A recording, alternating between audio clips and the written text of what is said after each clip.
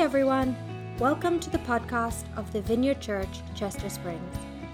We invite you to join our mission to love like Jesus, and you can connect with us on social media or visit our website, csvineyard.org. Now for this week's talk, brought to you by co-lead pastor Amos Grunendijk. All right, so my name is Amos, and I'm one of the pastors here.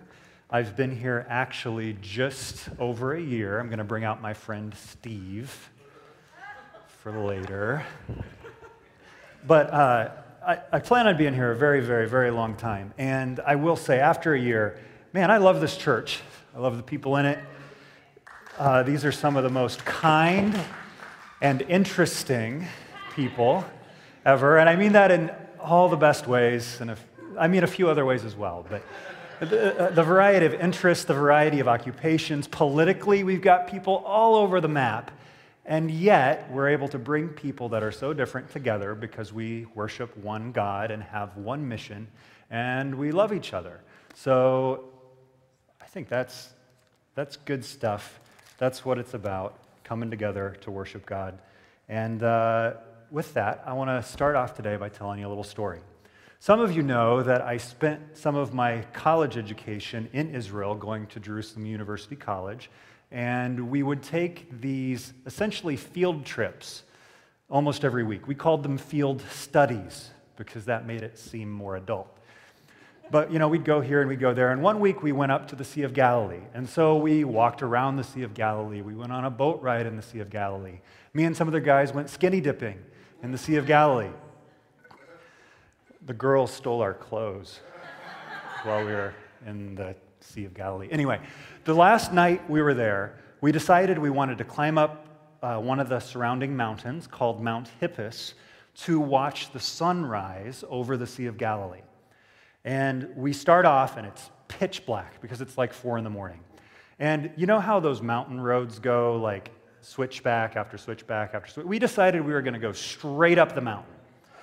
So we climb over a fence, and we start to climb, and we want to make it by sunrise. We reach the top, we watch the sunrise, and then we turn around and start walking back down the mountain. And we see this sign. Danger, mines, because this was up by the Syrian border, and at the time they'd been in conflict. We had climbed up Mount Hippus through a minefield, and we're alive. I'm here alive to tell you the story. So why do I tell you that?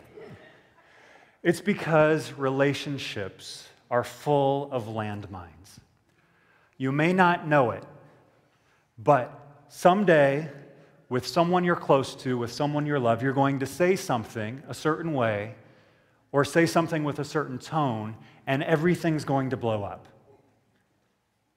Relationships can be really, really messy, and part of it is because of the baggage that we bring to these relationships. This past week, we're just starting this new series, Messy, but we got together in our life groups, and we went around the circle, and we asked each other, looking back on our summer, what has been messy about your summer? And let me tell you, our church is a hot mess. Like, there are messy, messy people in this church, but we love that. And I'm not going to tell anybody about anybody else's mess because I respect confidentiality, but I can tell you a little bit about my own mess. And I'll say this past summer, I was dealing with anxiety that I'm not used to dealing with. I was having to face sadness, and I'm not somebody who usually deals with sadness. I had made some decisions that I regret, and I'm not somebody who is used to having to deal with decisions that I regret. So my life, I can testify, has been a mess lately. But in this context of this church, in that group, I was not met with judgment or dirty looks, and neither was anybody else. I was met with love and embrace, and people prayed for me, and they loved me through that hot mess. And I talk about this because we're in this new series called Messy.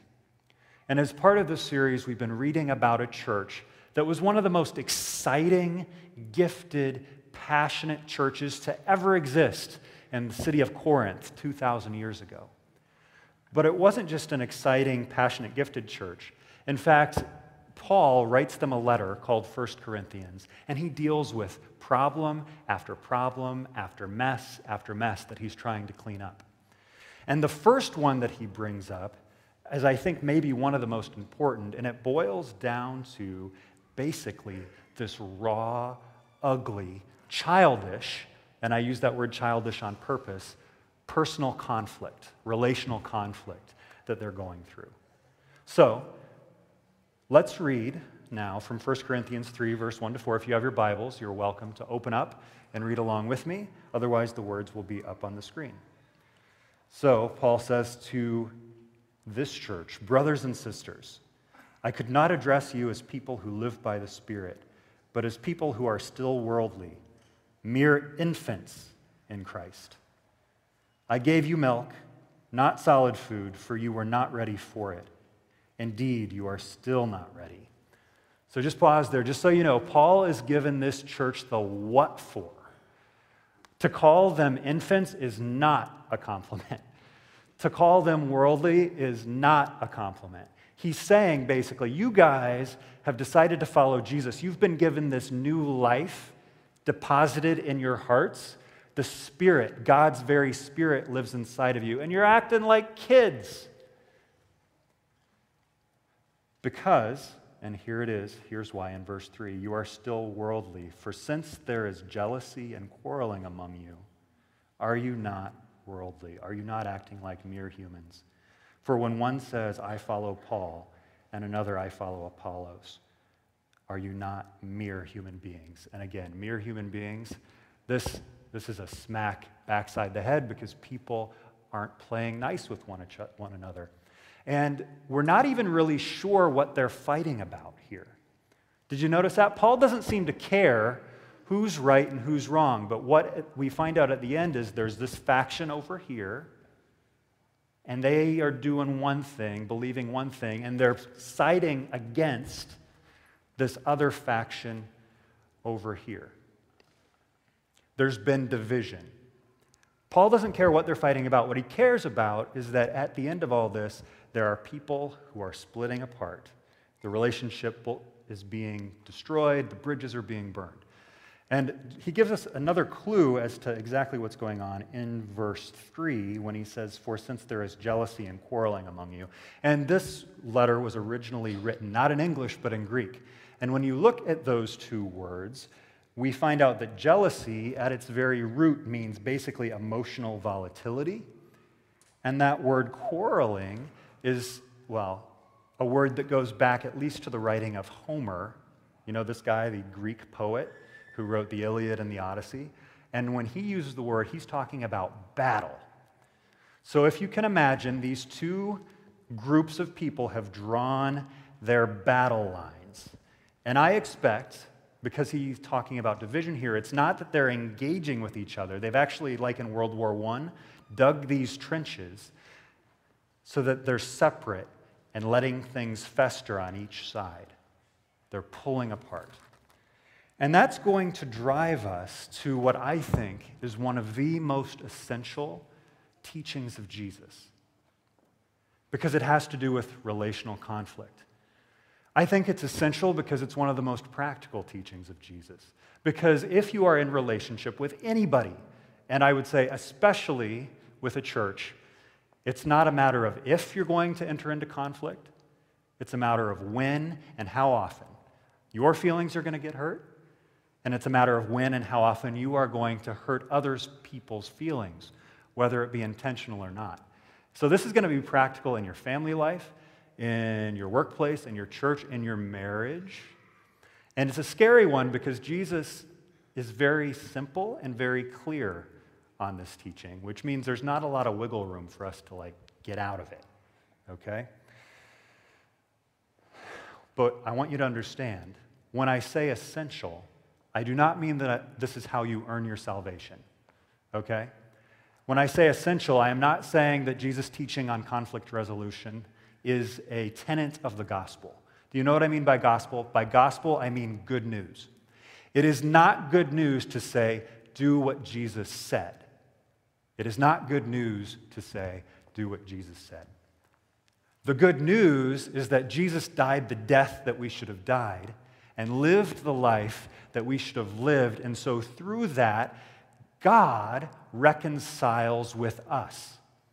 And out of that, he gives us a new identity and a new life and a spirit that lives in us so that our obedience to him becomes the fruit of that new identity, not the root of that new identity. You hear what I'm saying? Obedience does not save you. Obedience does not make you right with God. Jesus makes you right with God. But let me put this another way, because maybe you don't even care about obedience with Jesus, to Jesus, and that's fine if that's where you're at. But just imagine once, for a minute, that God does exist. And if he created the entire universe and everybody and everything in it, he's going to be the one you want to go to find the blueprints of how human relationships are going to work. So I think when Jesus gives us teaching like this, he's basically saying, hey, this is how I designed human relationships to work. And if you want things to go well, I suggest, take a look at the blueprint. So the reality is that when we are hurt or offended, we have choices. And I'm going to read from Bill Hybels, who's the pastor of Willow Creek in Chicago and the founder of the Global Leadership Summit, on what these two choices are. He says here, when high-capacity people work in close proximity to each other, there will be friction. To expect otherwise is naive, because inevitably something is going to be said or done by someone, and someone else's feelings are going to get hurt. What matters is what you do immediately after the infraction occurs. As far as I can tell, there are two theories in existence here. One says to let time heal the wound. Don't pay too much attention to the thing. The other person will forget about it. Your own anger will subside, and eventually all will be water under the bridge. And then there's the Bible's approach, which is different than that. So, the Bible's way. If you have your Bibles, you can turn to Matthew 5, verse 23 and 24. We'll be talking about the Bible's way today, the way things usually go, and then the heart of conflict resolution. Matthew 5, 23 to 24. Jesus says this in the context of the Sermon on the Mount. So he's got a lot of things that he's calling people to. In verse 23, when he says, therefore, if you are offering your gift at the altar, and there remember that your brother or sister has something against you, leave your gift there in front of the altar. First go and be reconciled to them, and then come and offer your gift. Some of you have probably heard that before. Some of you haven't. That's okay. But there's like a lot there that Jesus is saying. Jesus is dropping bombs on us. You just don't know it. The first thing he's saying is that what I'm saying about conflict resolution is important, it's urgent, and it should be face-to-face. First, let's talk about the importance. Just how important is it that you be reconciled to your brother or to your sister, to the people that you're in relationship, to the people that you're closest to, the people that you go to church with? Well, does he say, is it more important to be in church on a Sunday morning, or is it more important to go reconcile with the person? Jesus says, before you come to worship, you need to make sure that you are at peace with the people that you are in conflict with. That's how important this is. He's saying that it's urgent. He says, if you are at the altar, drop your gift there and go and do it right now. Don't finish your act of sacrifice. Go and do it now. So, you might be thinking that back in Jesus' day, in Jesus' time and place, that altars were here and there and everywhere, kind of like churches on every street corner, depending on which street corner you're in, right? So just walk down the street and go. The interesting thing is here is that in Israel, in Jesus' day, you know how many altars there was? Just one, in Jerusalem. So if you live 40 miles down the road in Galilee, this is like your vacation to Disneyland, okay? You've been planning it. You've paid for it. You've flown there. You've walked there, whatever. You've taken the monorail. The castle is in sight. And he says, get back on the monorail. Get back on your plane. Go to the person that you're in conflict with and resolve. This is pretty radical. This is crazy, in fact. And Jesus has some foresight here, I believe, because he says, go to the person face to face. And he didn't know about text and email, but he's behind something, I believe, when he says, do this face to face. Do this at least in a way where they can hear the tone in your voice. Because in Jesus' day, there was a relatively sophisticated method of writing and delivering letters, right? Like what we read from 1 Corinthians before is a great example of a letter that was written and sent. And Jesus doesn't say, drop what you're doing at the altar, write a letter, send it off to the person you're in conflict with. No, he says, go to them. And let me say from personal experience, I have learned this lesson over and over and over and over again. When I try to do important relational things over email or over text, it blows up. So Jesus has some foresight here. I know the millennials in the room are thinking, but that's how I do most of my communication. Please, learn from me. Go to the person, at least call them. There's something about the tone in your voice that for me at least, it doesn't matter how much I say at the beginning of an email. I love you, I'm for you, I'm not mad. Everybody thinks I'm mad or, upset. And maybe that's just because I'm a pastor. I don't know. Final thing here on this passage. Who is in the wrong in this? Can we put that Matthew 5 back up? Go back. Who is in the wrong? If you are offering your gift at the altar and there remember that your brother or sister has something against you, in this case, you are in the wrong. So, if you are in the wrong, Jesus is saying, make the first move, right? But put your finger there, or put your mental thought there, and let's shoot over to Matthew 18. Matthew 18, a couple pages down, verse 15. Here Jesus says, and he's kind of just following up on what he said on Matthew 5 a little bit. If your brother or sister sins against you, go and point out their fault, just between the two of you. If they listen to you, you have won them over. In this passage, who is in the wrong? Actually, the other person is. If someone else, right, has sinned against you, then who goes? You go to them. So, if you are in the wrong, Jesus says, make the first move. If the other person is in the wrong, Jesus says, make the first move. It doesn't matter who's in the wrong. If you think somebody's in the wrong, go to the person. Go to the person. Now, is this the way that conflict usually works, that when you have a beef against somebody, you go to the person and work it out? Usually not. Our default mode, the default mode of the culture, the default mode, I guess, of our humanity is to not do what Jesus said. It's to do something else. And that's where my friend Steve comes in. You know where Steve came from? Giant. That's true. You know what Steve was doing in Giant? He was on a spit. He was getting turned around and around and around, getting cooked, getting crispy, starting to look less and less like a chicken. Imagine what would happen if Steve wasn't just on the spit for a day, but for 3 days, or a week, or a month.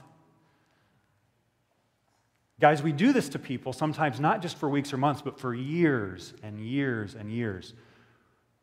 In our minds, we've been hurt, and we let things turn, and we let things fester, and we turn them over and over and over into our mind until the life juice just gets burned right out of them. And in the meantime, our one grievance, they do something else that maybe tweaks us a little bit, turns into 2 grievances, turns into 3. Our list of hurt gets so long that before too much time passes, people start to look like charred pieces of meat, like they're inhuman, like suddenly they couldn't have a positive thing to contribute to the world. They're evil, they're villainous, they're the enemy because we've turned them over. I'm not talking about politics, but we could be. I'm talking about relationships. I'm talking about family members and people in our church and people at our work, bosses and coworkers and wives and husbands and children. Instead of going to the person right away so that this can't happen, we turn them over and over and over into our mind. What happens next depends a little bit on our conflict style. And I think there's basically two types of conflict styles, and I want you to ask yourself, what type of conflict style do I have? The first type of conflict style is the skunk conflict style. Second type of conflict style is the turtle. Are you a skunk or are you a turtle? The skunks, of course, when they're hurt, everybody knows about it. And they maybe were hurt by Steve, but they go to Ed and let Ed have it. And they go to Frank and let Frank have it. And they create this relational wake of destruction because they've been hurt, right? Turtles withdraw, retreat, quiet down. Turtles, if your conflict style is a turtle, can also be aggressive, but it's a different type of aggressive. It's the type of aggressive that starts with a P. They can be passive aggressive, right? They get snarky. They get, just little biting comments, little kind of jokes that they're just twisting the knife. Do I have to go out of my way to say this is not what Jesus intended relationships to be like? Okay. We toast them. We roast them. We withdraw. We spray. And then, usually, instead of going to the person, we go to anybody else. Now, there's a word that comes up here that I think Jesus is just desperately asking us to avoid, and the word is triangulation. You know why it's called triangulation? Because if you have a beef with person A and B, let's say you're person A, person B is Steve. Jesus says go to the person. But instead, we go to a different person, person C. That's where things get really nasty because when we could go to person C for a variety of reasons. We're usually looking for person C to gang up with us against the person, which actually doesn't do anybody any good. It doesn't do you any good, and it doesn't do them any good. And I just want to talk about person C a little bit because a lot of us find ourselves in person C's spot, right? People come to us with their grievance against another person. What do we do? Now, I think there is some space. If person A is genuinely looking for wisdom, if person A is genuinely just like, I need someone to process this with, and I'm going to go talk to person B, I just need to, that's okay. That's usually not what happens, okay? What do you do if you're person C at the top of the triangle? I don't think you can let it continue. I think if you're someone who takes Jesus seriously, and even if you're not, you say to person A, it sounds like you're bitter and you need to go talk to Steve. If you don't think, if it doesn't go well, maybe go to Steve with someone else, like get in some arbitration, but like Steve is important to you. If that doesn't work, like you want to kind of expose what's going on, try these words sometimes. I'm not super comfortable in having this conversation without Steve here. You know what's going to happen? Person A is probably going to get mad if they're a skunk. But they're going to get mad because they're exposed and they're going to realize that they're doing something that's flat out wrong. And, in their mind, Steve is the problem. But hopefully in that moment, they'll realize, oh, I'm actually the mean, nasty person in this because of what I'm spewing all over the place. Okay? This stands in contrast to what Jesus teaches. And I just want to talk briefly about why I think we go to the roasting and toasting and spraying and triangulating. And it has to do with heart issues, I think. I think it's because we've let one or two things in. Perhaps it's fear. And I have empathy for this. Like, fear is a natural reaction because you might be afraid of what Steve is going to say. You might be afraid that Steve is going to explode, right? You might be afraid that it's not going to go well. You might be afraid that you're going to ruin the relationship if you go to Steve and actually talk about what's going on between you and Steve. But again, let me tell you, Jesus designed relationships and how they work. If you want your relationship with Steve to continue in a genuine way, in a way that you don't have to fake it, go to Steve. The other thing that we can let in is pride. Pride is a big one. Pride has deep tentacles that wraps itself around our hearts. And when pride takes root, it's either I'm too good to talk to Steve, or perhaps I don't see that I have any fault in what's going on between me and Steve. Does this happen to anybody? Steve is totally in the wrong. I am totally in the right. This happens in our marriages. This happens in our church. This happens with our friends. And by the way, turtles and skunks, they make really interesting tango partners. Because you have skunks spraying and turtles backing up. And funny thing, if you're married, a lot of times skunks marry turtles. But anyway, don't let pride in. Don't let fear in. Instead, try this posture on. Try on the posture of humility and love. And these things match up. Like, you can see how humility combats pride. Because what humility says when you go to the person that you're in conflict with, okay, it might be 99.99% Steve's fault. It's probably not. It's probably more like 60-40. But it might be 99.99% Steve's fault. I'm going to look in myself for where I've gone wrong. Even if it's because I've held it in for 3 weeks. Even if it's because I was impatient, angry, festering. Even if all I was doing was just turning Steve on a spit. I'm in the wrong somehow. To start with an apology, to start with humility is going to make this conversation go way better. The second one, love, you might not think matches up with fear, but there's an interesting passage in the Bible that says perfect love drives out all fear. What's going on here? I don't know exactly, but maybe it's because love will overcome, our feelings of love for someone will overcome, be stronger than our feelings of fear if we focus on that. So how do you go to Steve in love? I think there's a couple of important things to keep in mind. The first is that you assume the best of Steve. If you have a hard time doing this, it probably means that you've turned Steve on the spit for too long. Assume the best motives of people. Assume that they're trying to do good. That's going to change the tone in the relationship. That's going to change the conversation. Secondly, one of the things you can do to show love is to communicate your commitment to them. In other words, communicate what the stakes are. We do this when my wife and I do marriage counseling with people, like in trying to get the two spouses to talk that maybe aren't talking or maybe only know how to talk when they yell. Like, if you're committed, like, make sure you tell them, I'm not going to leave. If you love the person and that's not going to change, tell the person, I love you. That's not going to change.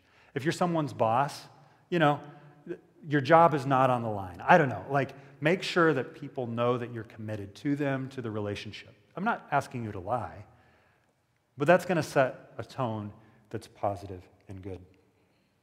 The third thing, I guess, is to talk about how their behavior affects you instead of making judgment calls. So, you can go to Steve and say, Steve, you're a jerk, you're selfish, and you are clueless. That's making a lot of judgment statements. Or you can say, hey, Steve, when you make fun of the Patriots, when you call them cheaters, that makes me feel like I'm deficient morally. That would be an example. But there are other examples. Like, I don't know why that's the first thing that came to mind. I should have planned this out better. But when you don't clean up the kitchen, that affects me in these ways. This makes me feel like when people come over that I can't be a good host because the kitchen's a mess. When you do this, it makes me feel this. Like, own your feelings, because you're responsible for your feelings and your behaviors, just as they're responsible for their feelings and their behaviors, okay? There's a lot more to talk about this, and if you want to learn more, you can sign up for the core training, because we talk about boundaries and conflict resolution, and it's not too late, and you get free lunch, so, I don't know. Grab your Connect card. Okay, let's get back to Corinthians.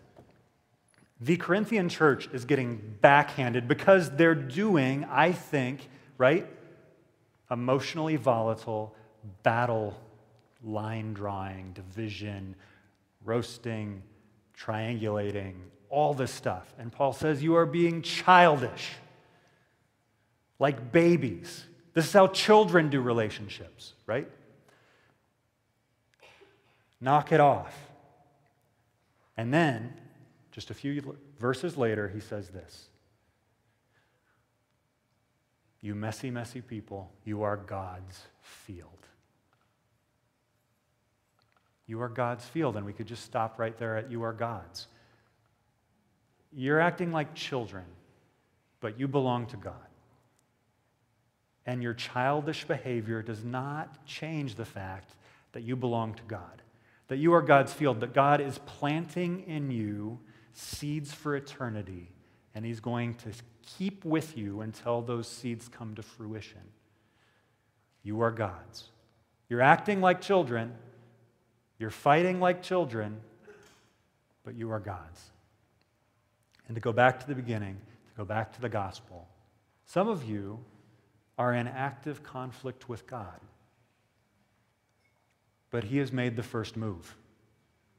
He has come to you and said, not only do I forgive you, but I have paid the price for all of your mistakes, for all of your mess, and I'm committed to cleaning up. Will you come to me? Will you come to me? And so to wrap up here, we're going to take a minute just to kind of soak all this in. And as one way to respond, if you would grab your Connect card, the worship team is coming up. If you haven't filled it out, it's a great time to fill it out. But on the back, if you look, you'll notice there's some lines on the bottom of that Connect card. It says prayer, God stories, or takeaways, something like that. What I want you to do is, as I was talking about conflict resolution, there was probably somebody in your mind. And I'm not going to ask you to write down their name, because they might be sitting next to you. But if you would like to make a commitment this week to take a step toward reconciliation, going to the person in love and humility to make this right, I just ask that you write down a letter. Maybe it's the letter of their first name. Maybe it's the second letter of their first name. A letter, and that letter is going to represent a person that you're going to take a step toward to reconcile. And we'll collect those here in just a second. Thanks again for listening to the podcast of the Vineyard Church, Chester Springs. We hope you share this with your friends and family and subscribe on iTunes or wherever you get your podcasts. See you next time.